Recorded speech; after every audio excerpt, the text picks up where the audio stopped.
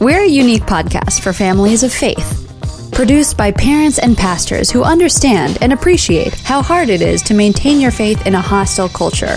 We're here to encourage and support you in the most vital role of all, parenting. If you're feeling overwhelmed and afraid, it's okay. You're not alone. Brilliantly Brave is hosted by two honest and engaging dads with 9 kids between them.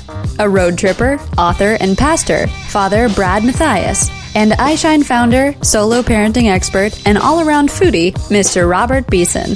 Join us each week as we explore and engage with some of the most intriguing, inspiring, outrageous, and awesome parents in the world. This is Brilliantly Brave. Welcome to Brilliantly Brave Parenting. I'm your co-host, Pastor Brad Matthias, and I'm here in Franklin, Tennessee with Robert Beeson. How's it going? We are excited. If you're a parent and you're struggling with a culture that is resisting every facet of your biblical heritage, you've tuned into the right podcast. Today we have a guest all the way from Chicago, Illinois. Works with Awana Ministries there.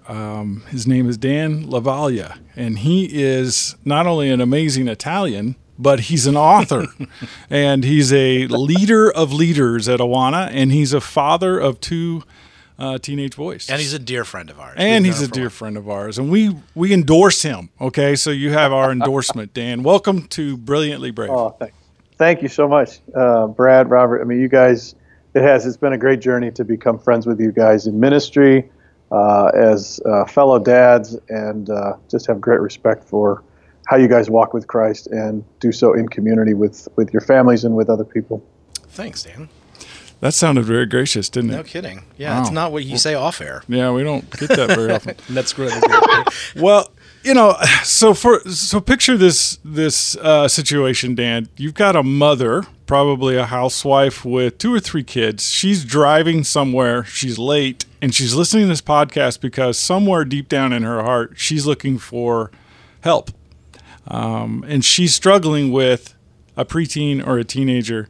You work at Awana. I mean, you guys are the leaders of preteen ministry in the world. Lay some wisdom on us. What do you got? Man, so, first off, there's absolutely no silver bullets when it comes to parenting. And, one of the things that we've always recognized as a ministry is that we want to equip children as disciples first, and to recognize that they have a relationship with God that supersedes and makes very little sense to the adult world because, honestly, as we grow up as adults, we start to, dismiss the Holy Spirit's voice. We think we can explain it away. We think back on the feeding of the 5,000 and we're like, there's no way I would offer my lunch up. It's never going to feed all these people. But that little kid was like, absolutely. Here's my lunch. Let's see what Jesus does with it. And when it comes to parenting, I think we have a similar posture. We think back to our childhood, the good, the bad, and then we think, okay, great. I'll read a book, I'll read a newspaper, an article, I'll listen to a podcast, and somebody's going to give me the 3 secrets to the perfect parenting experience, the perfect home, the perfect family.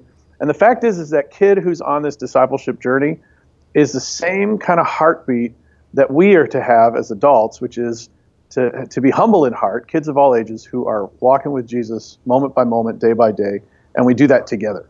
And so the wisdom is to recognize that I'm a disciple first. I have a relationship with my Heavenly Father. I have a relationship with my child or the areas of responsibility I have, and then I have a relationship with other community. And if I'm not doing this alone, I'm walking with the Spirit.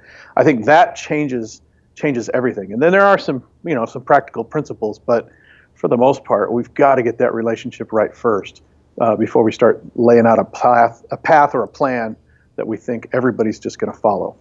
That's really good. And in a sense, like using your analogy of the feeding the 5,000, it really is about bringing what we have and allowing God to do the rest of that. Because really, that kid didn't have enough food for 5,000 people, but he brought what he had. And in the same way as parents, right? You got to bring what you have and trust that God is ultimately going to increase, right? Yeah. I was just doing a training this past week at a disciple-making conference. And what stuck out to me as I shared about the feeding of the 5,000 was how that kid also experienced finger pointing in the moment, right? Because one of Jesus' disciples points out, like, what is this kid thinking? What is he doing? This isn't going to work. And so the kid's overhearing this kind of shameful message of, you're not enough, what you brought isn't going to work, even God, this is impossible with him too. I mean, and so the impact that we have as kid influencers who are further along in the journey is really for better or worse. Acts 1:8 is real clear. You will be my witnesses in Jerusalem, Judea, Samaria, to the ends of the earth. And I think one of the things that stresses out parents is we quickly realize I will have a negative impact in leading my child towards Christ. How am I going to offset that? And it's a bit of a panic when we realize that moment of like, I don't even know what I'm doing. I was handed broken batons and tools from my parents. What on earth is going to happen in my home that's going to lay a foundation for the future? Man, I really hope I don't blow this. Wow, you bring up some interesting thoughts all in a couple of sentences there, Dan. I couldn't help but picture as you were talking, as a pastor, which I am, how just last week I had an 8 or a 9-year-old girl come up to me after the service. She'd drawn a picture while I was preaching a sermon. She'd drawn a picture and wrote out this paragraph that she said God told her to share with me. And as I read it, it was exactly what I needed to hear as a pastor. And of all the people in the church, awesome. Here's this little 8-year-old girl who's hearing the voice of God. She's also having trouble sitting still because she's 8 years old, right? But God spoke through her so clearly and so affirmingly to me as a pastor that if I had sort of been too busy for her or it felt like I needed to be about the adult business of the service, I would have missed that blessing. So it just, what you're sharing sort of resonated with me. I was like, amen, that's true. I think we discount what our kids are carrying for us in the parenting equation. Yeah. I don't remember who I read, I think maybe it was Catherine Stonehouse. There's a book called Joining Children on the Spiritual Journey. And such a helpful book for pastors, for parents, and just understanding what it means to walk with kids as co-pilgrims, followers with Jesus together. And I just loved how, I think it was in that book, maybe not, but really the highlighting of this issue. Kids are way more receptive to God's voice than adults. Because the fact is the kids just don't dismiss it. They're like, God told me to draw a picture, so I drew a picture. God told me to write this sentence out, and so I did. God told me to bring him the lunch I had. It was not enough for everybody, but just bring it. And adults are like, yeah, I don't know. What will I eat at lunchtime if I give that guy my lunch? Well, right. if I got here's a story. Friend of mine has an incredible heart for following Christ at the deepest levels. She totally did not want to follow him. She was a single mom, and God started to do some things in her through a colleague at work. She was a lawyer in the inner city. And every day, as he was talking with her about following Jesus, she made a decision to trust Christ. And then at some point, she's walking through town, and she hears this phrase, take the Marine to lunch. Okay, I write about this. It's actually an illustration in my book, Relational Children's Ministry. But just sharing her story about how she's like, I have no idea what this means. And it turned out that there was this homeless man that she was convicted that she should spend some time with. And so she actually went to take him to lunch, and he was gone from the bridge that he's always at. Well, her daughter heard about this story and was hearing of the influence that God's spirit and voice was having on her mom and whether or not she was going to respond or not. Anyway, eventually she ends up taking this guy to lunch, and it turns out that their date of coming to Christ was exactly the same. 2 different cities, 2 different situations. But when they finally met and she did take this guy to lunch, it turns out they both became Christians on the same day. Wow. Well, her daughter starts to hear this story, and it's starting to change her as well. So the story I share in my book is how this daughter then goes to her mom a few years later. She's about 10 years old. And she says, I think God is telling me to bring lunches to homeless guys in the city. And she's very specific. She's like, it needs to be an apple, and it needs to be, this cheese, and then also a baguette. Now, I don't know how many 10-year-olds use the word baguette, but she was crystal clear, like it needs to be a baguette. And then she wanted to put a verse in the bag about how, Jesus is the bread of life and so on. So her mom's like, okay, fine. And because her mom listened to a prompting and let that trickle over into her home, her daughter heard a prompting and totally wasn't afraid to say to her mom, let's just go. Let's just go do this. And this woman and her daughter have been an influence in my family's life and our church's life. And it's just been a powerful testimony of people who actually listen to God's voice and follow through. Wow. I love that. While you're on the subject of your book, which is just awesome, tell us a little bit about this idea of relational ministry. And because I know that you have a very acute view of how important this is. Yeah, I think, you guys know everything has to have structure to some degree to work, right? If you're going to have somebody paint a painting or write a song, you kind of got to pick, like, what genre is this going to be? How much real estate am I going to use? Do I use a canvas? What medium am I going to choose? All of that has to come into play. You don't just get to free-form art just any way you want and then hope it turns out. Right. So the same thing's kind of true when it comes to, children's ministry. You're like, okay, so what are the boundaries, the structures, the plan, the processes, and so on? What happens in children's ministries, either in churches or parachurch ministries, is that a program gets set and then it's just, those are the boundaries. Those are the terms. This is how stuff's supposed to happen. Where's the plan? Follow the plan. And if that doesn't work, people don't know what to do. The heartbeat behind the how is what really, really matters. So we know why. We want to make disciples. We want to, have people come to know, love, and serve Jesus. We know the how because we found some ways that work. But in between this what, like, what is it going to be like? What's it going to be about? What are we going to camp on? That's where I think relational children's ministry needs to stick its nose up and just say, look, hey, everybody, if we're not doing this in a relational way, we're going to kind of fall up. The things that are trying to be done, the wheels are just going to fall off. And so for me, I look at it, and I look at what Jesus' life was about. True discipleship is truly relational. That was true for Jesus. It was true for the early church. It's true for us.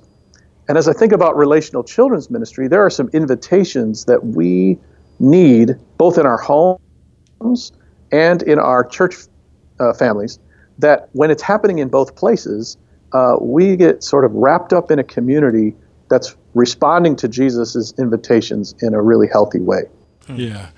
For our audience out there who's listening to Dan speak, and Robert and I have made some references to a book that you wrote, I just want to make sure that they know the name of the book. It's Relational Children's Ministry, Turning Kid Influencers into Lifelong Disciple Makers, and it's put out by Zondervan in 2016. So it'd be on Amazon, it would be at your Christian bookstores, and it would definitely be at awana.org. So Dan, I know that this is more than a theory to you. I know that you wrote a book and you're an expert on relational ministry, but personally, I know that you do some very specific things with your boys. Could you share a little bit about that? How you're relational as a dad? Yeah. Let me share a story from, like 4 days ago. So I'm sitting with my son, my younger son, at lunch. I got a gift card to a place over the holidays. And so I was like, hey, you want to go out for lunch on Sunday before I take this work trip? And my son says, absolutely, Why? Because he and I have both expressed that we miss our weekly breakfasts. Now that he's started high school, he gets up way earlier, has to get to school earlier. And, for the last, 10 years or more, 15 years, we've been getting together every Tuesday morning or at least one day a week where we go to breakfast, usually before school. And we sit and we talk about life. We talk about faith in Christ. We talk about love. We talk about, anything that comes up. Jesus grew in wisdom and stature. I figure let's just have those same kind of conversations with my son. Everything's going to be either about how you're physically growing or relating to other people and emotionally growing and so on. Or it's going to be like, here's what's going on in your heart and here's how you deal with the issues of the day and so on. So we reconnected this last Sunday over lunch, and it was just amazing because his questions were around the Christmas Eve service and the fact that he's still wondering, what does it mean to walk with Jesus? How do I do that? He's real clear on salvation's by grace. It's through faith. He's real clear that I don't have to do anything to be saved. But he's like, on the back end of this, on the other side, like, how do I actually stay connected to Christ in a meaningful way? I've had more conversations with him about this because that seems to be his big question. And so we ended up talking about how he loves serving at the church. We talked about how he loves doing lights and sound and tech and all this kind of stuff he's doing. And we ended up talking about apprenticeship, and something clicked for him. He started to realize, like, if I want to be a lighting technician, lighting director, as I grow up, I need to apprentice under people that do the same kind of thing. People that know the industry, know the disciplines, and so on. And he knows that through and through. And he had never made the connection that he needs to then apprentice under Christ in community with other people to be more like him. And so he made this connection. And I mean, we're just sitting there. I guess if you feed my son a steak, that changes everything. But well, most of us, that would work. Yeah, totally. But that was a moment of lights going on for him, but it was based on years of one breakfast at a time. One intentional, consistent, vulnerable, and very, very mindful engagement with my son. Those all build on each other. And so it's real important that kind of foundation gets laid. And as I was thinking about his apprenticeship, I said, what are the things around these people that you're with for the lighting technician stuff that draw you in? He goes, I just love being with them. Their character is such, the way they interact with each other, the way that we all support each other and work hard together, the way we all want to learn and grow and get better at our craft and all. I'm just listening to him like, dude, you are well beyond your years in understanding what it means then to follow Jesus and what are the disciplines and practices that would be in that regard, the attitudes and convictions that are necessary in order to walk with him. So anyway, long story short, he enjoyed his steak, a big aha moment. And I look back now and go, that could not have happened had I not invested in him, mutually invested in each other in those breakfasts over all those years. Yeah, that is a really cool story. I know that there's probably some parents out there today who are going, man, I wish I'd done that. Here I am today. Is it ever too late to start relationally discipling kids? I don't think so. Breakfast with dad, breakfast with mom has been a thing in my family for, generations. It's just part of the rhythm. And it's funny, I was meeting we have a father-son, father-daughter camp as part of our church. It's about 450 miles from home, 10-hour drive. You get there, you're there for 3 days. It's powerful one-on-one time with your child. And it's at that camp that a lot of dads, for the first time, even if they go for the first time and their kid's like 10 or 11, suddenly realize the power of one-on-one. And so whenever you get that aha, like, wow, one-on-one changes things, changes the way we eye to eye and heart to heart connections changes when it's just one-on-one. If you wake up and that's true at your kid's 26, start then. There's no reason not to, because you can start to unpack the what has come before, Hey, yeah, remember when you were 10? Hey, yeah, remember when we did that when you were 20? Hey, you can totally just start whenever. So it's better to start now, recognizing that Christ is really looking for us to be in this love one another kind of relationship, starting today, moment by moment, moving forward. And I think that can start at any age, even if you've missed it when you were a kid yourself, or if it's been years you've been a parent and just totally thought, man, I wish I had done that. There's no reason for the regret. Just move forward. Right. Yeah, that's an encouraging word. I know personally I've had that experience in raising 3 kids with road trips, just this idea of getting kids apart out of your normal cycle and schedule and having some real shared discoveries is a really cool thing. Well, we sure thank you for your time, Dan, and I know you're busy there in Chicago, but there's one last question that's super serious that we've got to cover, and something miraculous occurred in Chicago this winter. It's been a long time for a certain baseball team, and I want to know, how did that feel? I got to tell you, when those Cubs won the World Series, I have no words. I have no words.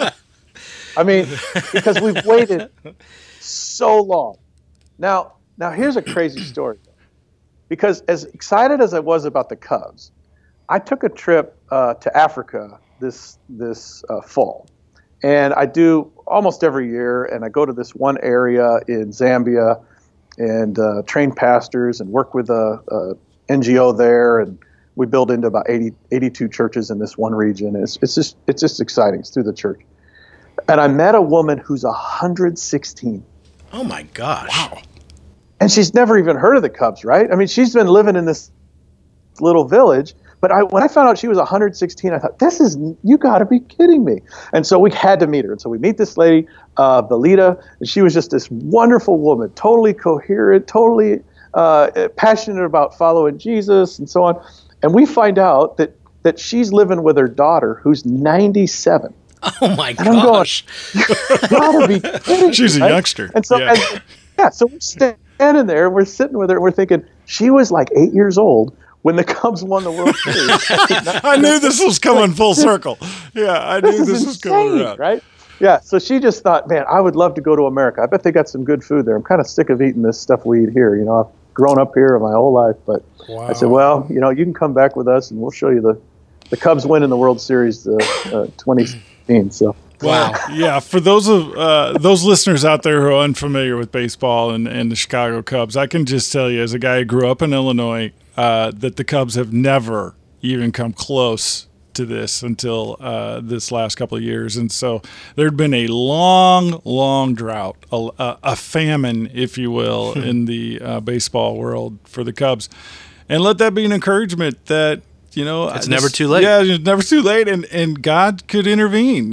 So 2017 could be your year. So thanks for joining us today, Dan. Thanks for being such an awesome guy, and God bless you. Real quick, before we sign off, how would people get a hold of you? What's your email or social media they could find? Yeah, just track down Twitter at Dan Lavaglia, DanLovaglia.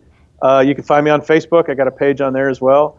You know, or just email me at the office, danl@awana.org, AWANA.org.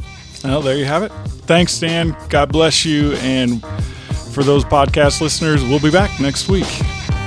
Parents, remember, even if you may not feel brilliant or brave, you are. For God gave us a spirit not of fear, but of power, and love, and self-control. And I am not ashamed, for I know whom I have believed. I am convinced that he is able to guard until that day what has been entrusted to me. 2 Timothy 1:7 and 13.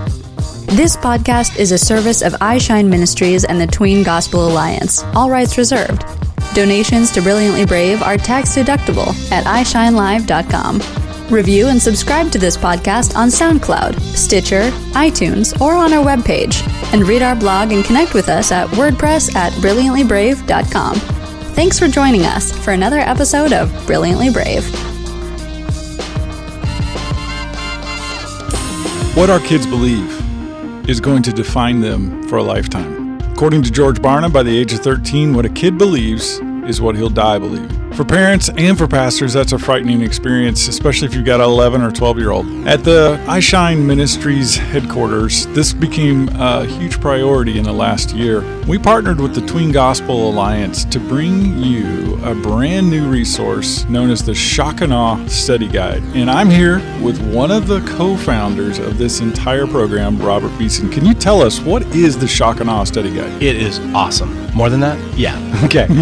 The Shock and Awe Study Guide is a super cool thing that either a parent can do with their kid, or a youth pastor can do with their students, or a children's pastor can do with their students. And here's the cool thing about it. It is apologetics for kids. So it's the really huge evidence and thoughts of apologetics wrapped in a way that is really tangible and simple for kids to understand, answering 4 primary questions. And they are, what if there's a God? What if the Bible is true? What if Jesus is who he said he was? And what if I'm part of that plan? And we believe if you can answer those 4 questions and you are drawn through evidence proving those 4 questions, that really it's gonna establish a pretty unshakable foundation of faith. That sounds very helpful, especially if you're a parent or pastor and you're concerned about the condition of your child's faith, what they believe, what the voices of culture are telling them. If that's you and you're interested, go to ishinelive.com and check out in our web store the Shock and Awe Study Guide. It has a digital cloud video base, so it's 4 studies in a small paperback volume for $9, and it has 4 videos that go with 4 studies. It can be done in a weekend, it can be done over a month, or it can be done bi-monthly, however you need it. It is a fantastic resource that I have used as a pastor in my own home church, and I have been impressed. So check it out. Check it out.